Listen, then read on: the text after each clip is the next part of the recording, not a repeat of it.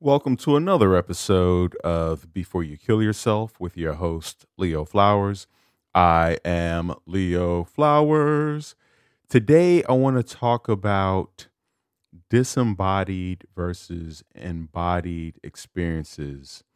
And I want to start it off with a discussion about psychedelics, specifically ayahuasca and MDMA.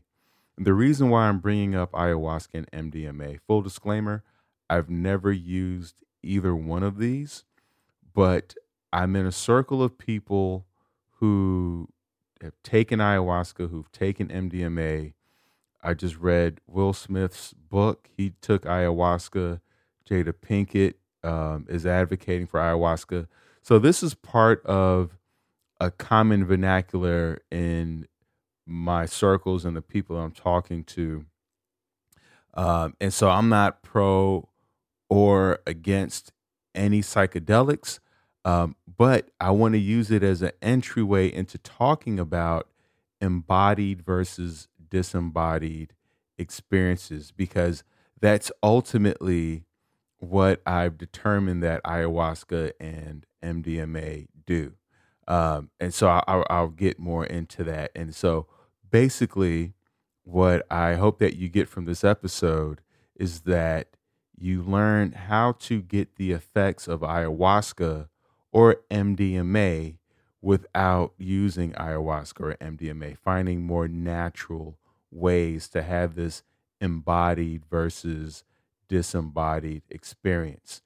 So, before I get into that, I just want to break down ayahuasca, MDMA, their effects, and why some people might use them, and then really get into this discussion of embodied versus disembodied.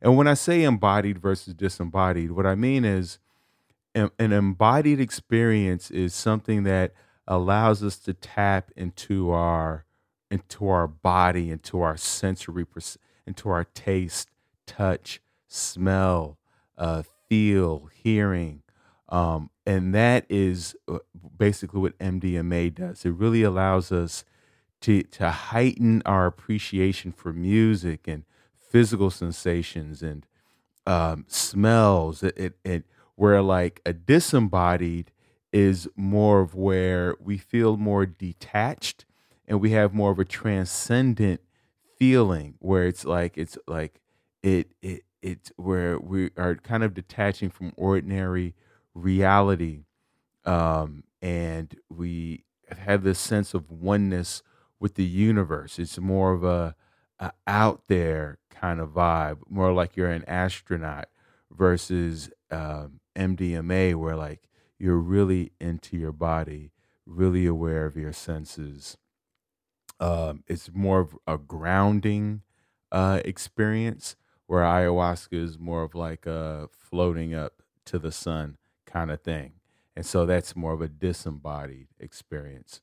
So when we look at ayahuasca, the psychedelic effects, basically ayahuasca contains a psychedelic compound, DMT, dimethyl right? And users often report an intense visual and auditory hallucination, altered perceptions of time and space, and a sense of ego disillusion.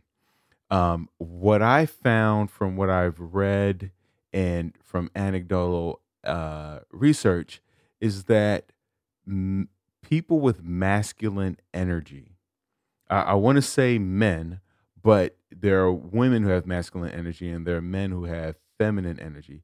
So if you have more masculine energy, you're more hard charging, uh, taking control, really assertive, then people with that type of masculine energy typically uh, will respond better, or find it more beneficial to use ayahuasca. I think that's why Will Smith enjoys it, and I think that's why Jada Pinkett. They both have strong masculine energy, and so to be able to detach from their bodies to connect with the oneness of the universe, to hallucinate, to have these visual kaleidoscopic sights, uh, that might resonate more with someone with masculine energy, right? And so if you look at, and then you kind of feel like you connect to like a higher power on ayahuasca, where you're like, oh, the universe and God and all of that. With MDMA, this is more of an embodied experience. So this is women or people who have more feminine energy tend to respond better to MDMA, or they prefer the experience. I should say that they prefer the experience of MDMA. And part of the reason is when you have a more feminine energy, and I hate to admit it, I have a more feminine energy, is that most of our energy is in thinking about everything outside ourselves. I'm thinking about the kids, the wife, the children, the work, the planet. Like I'm thinking about everything outside of me. And so then I lose touch with what I need and what my wants are and what my sensations are.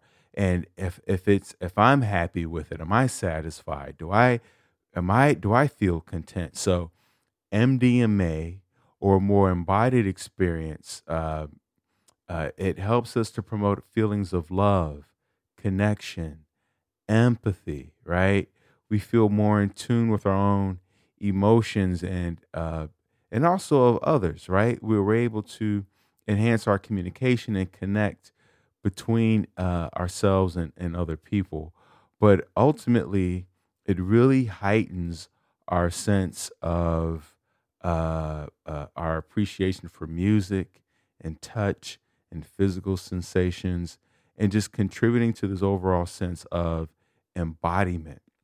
So now I want to do two things. I want to dig deeper into what is an embodied experience, what are ways that we can have a disembodied experience, and then when do we know when we need to have an embodied experience versus a disembodied experience? Because it's not about, oh, I need to always have an embodied experience or I always need to feel disembodied. It's about knowing what do I need and when. It's like, do I need to eat or do I need to drink water? Do I need to hydrate or do I need, protein, fat, and fiber? So neither one is good or bad. It's about knowing what they are and then knowing what you need for the moment that you're in, right? So when we talk about embodied experiences, it refers to subjective, lived, and felt aspects of our interactions with the world, where the body plays a central role in shaping perception, cognition, and emotions. It emphasizes the idea that our experiences are not solely a product of intellectual processes, but are deeply intertwined with our bodily sensations, movements, and interactions. So, how do we have an embodied experience? What are some natural ways that we can have that? One, physical activities and exercise. When we engage in activities such as sports, yoga, dance, or even regular exercise routines, it can enhance our bodily awareness. I know that like I really am able to tap into my breathing and where I'm sore or tight. It really helps to provide a direct connection between physical sensations and mental well-being. Which brings us into number two, mindful practices, right? Like meditation, mindfulness. When we think about mindfulness, I think there's a misunderstanding of what it really is. Mindfulness is intentionally filling your mind with one thing. If you're eating, then your mindfulness is just intentionally filling your mind with what you're eating. What color is the food?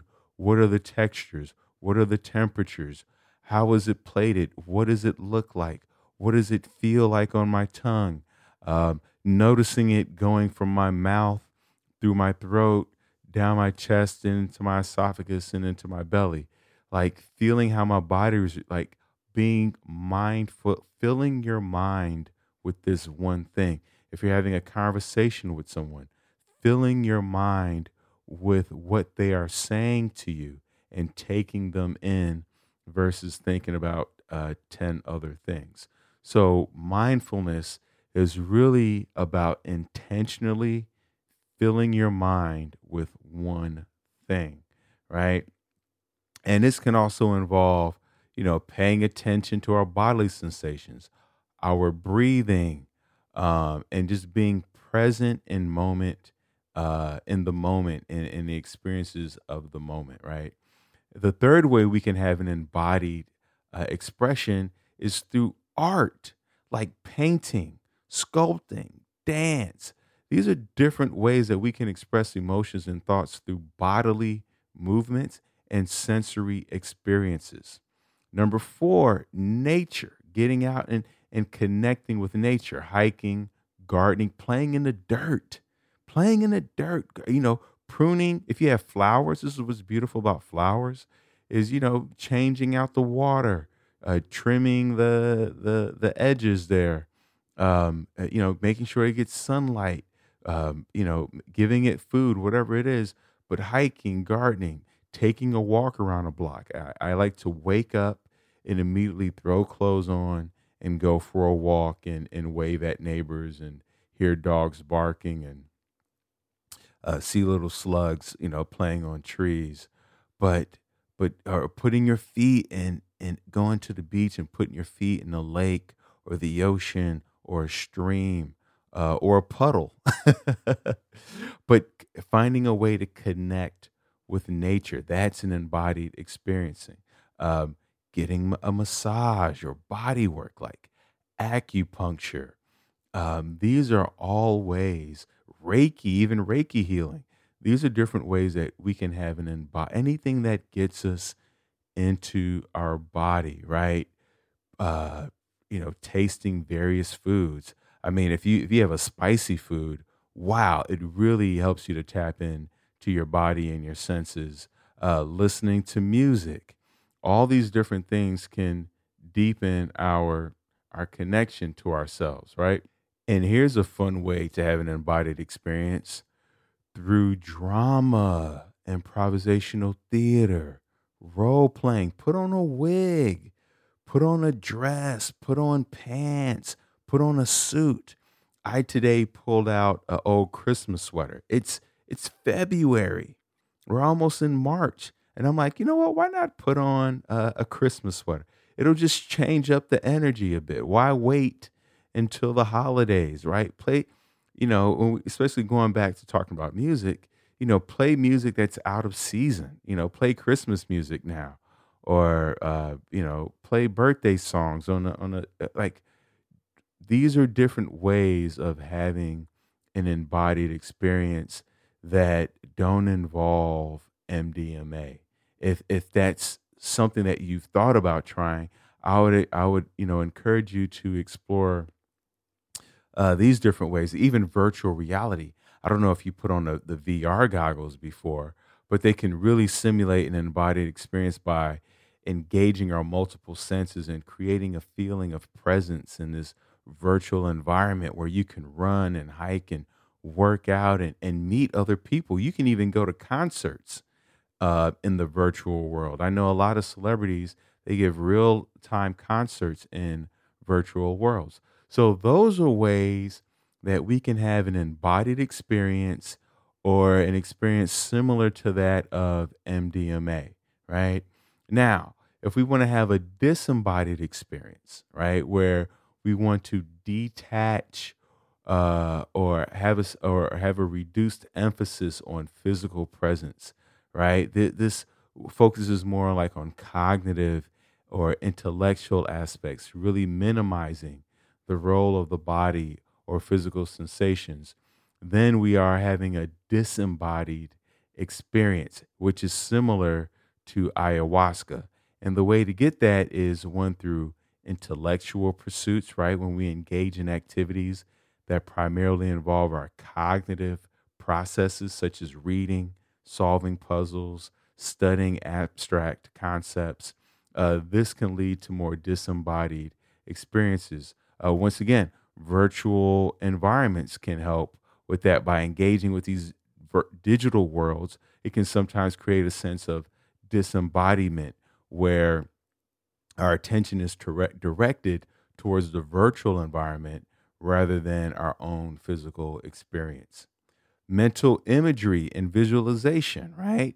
Like guided visualizations or creative visualization exercises can create a sense of detachment from the immediate physical surroundings. It's like daydreaming. When you remember you were in school and you would sit in class and you daydream all day, that's a disembodied experience. It's like, the person like snapping their fingers in front of your face, like, hello, are you here? Hello, that kind of thing. So, daydreaming, mental imagery, guided visualization, and also deep thinking and reflection, right? Spending time in contemplation, deep thought, philosophical reflection may lead to more cerebral and less bodily focused experiences. Dreaming. Oh, I love a dream. I love to sleep. When you're dreaming, that's a disembodied experience. This is why, like, people sleepwalk or people have PTSD. They may find that they're responding physically to what they are imagining or experiencing in a lucid dream. Meditation, that can be uh, that can also be like a way of getting out of the body. And then intellectual exploration and learning. So when we're trying to learn a language or something academic, you pull out the old research books. These are all different ways. When I'm reading classic literature, the War and Pieces, the Anna Kareninas, those are ways to have a disembodied experience. So when do we know? When do we know when to have an embodied experience or a disembodied experience? Just look at embodied experiences. If you're feeling anxious and stressed, then you probably want to have a more embodied experience. You want to have something that gets you into your body, because anxiety is stress is you thinking about the future and the world and everything outside of you and things that are out of your control. So we want to get you back into your body. When we've experienced a trauma, so having, an embodied experience of like dance or movement, that can help move that energy of that traumatic experience so it doesn't get stuck in any one part of our body. Depression, if we're struggling with depression, physical activities, exercise, these can all be helpful things. A cold shower, right, for depression can help us have a more embodied experience. If you're someone who's struggling with body image issues, then an embodied experience can really help promote us with self acceptance, self compassion, and just really loving ourselves and accepting ourselves for where we are versus thinking about how we should be or what societal expectations are. Those are very heady things right there. So, those are moments where we know we need to have an embodied experience. When should we have a disembodied experience, right? Where we're doing the ayahuasca, right? Where if you're someone who experiences rumination and overthinking, then you probably want to have a disembodied experience such as mindfulness meditation or cognitive behavioral therapy that can help with the overthinking and the rumination to kind of help you deal with that disembodied experience. Um, if you are dealing with social anxiety, right? You're like, oh, I got to be around people. I can't really handle this. Then we definitely want to have a more disembodied experience, so that we can have a higher level of emotional connection without the physical angst of worrying about being around people. And then if you are struggling with phobias and avoidance behaviors, virtual reality therapy might help you, which can kind of like simulate an environment so that you're not necessarily in that environment. So ask yourself, am I struggling with more uh, embodied experiences or more disembodied experiences? And then knowing how to naturally address that. And there are movies, there are some movies and some books that really help us to understand embodied versus disembodied. Like if you look at The Matrix, that was put out in 1999, like that delved into the concept of a simulated reality, blurring the lines between physical and virtual worlds, right? So that was definitely a more disembodied exploration. But then you had Inception. That was another one of those disembodied experiences where it was so mind bending. That was that Christopher Nolan movie, 2010. If you want a book or books that kind of touch on these subjects of disembodiment or embodiment, you have Blind Sight, which was written in 2006 by Peter Watts. This hard science fiction novel delves into the nature of consciousness, exploring the role of self awareness in human and alien entities. There's Permutation City by Greg Egan, written in 1994. And that novel explores the themes of simulated realities, consciousness, and the nature of self. And then the last book that I thought of was Blind Sight by Peter Watts. It's a hard science fiction novel that delves into the nature of consciousness, exploring the role of self awareness in human and alien entities. And then, of course, we have, if you look at history, right, the Enlightenment period during the 17th and 18th century, this was really an intellectual movement that emphasized reason, science, and the power of human intellect, contributing to a shift in how individuals understood themselves and their place in the world. So that was more of a disembodied time period, right? The Enlightenment period is all about the intellect and reason and science. And then you had the Industrial Revolution, that the rapid industrialization and technological achievements from the 18th and 19th centuries, which transformed societies, leading to a shift in the nature of work and the human experience of the environment.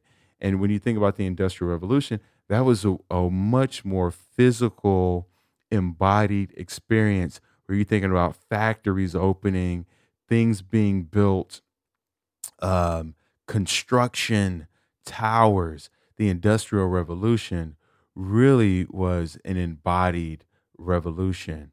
And now, looking at the 20th century, we're more in the information age, right? The 20th century is the advent of computers, the internet, digital technologies, which have a significant influence on how we perceive and interact with information, leading to discussions of embodied versus disembodied virtual spaces. And so, how do we meld the two?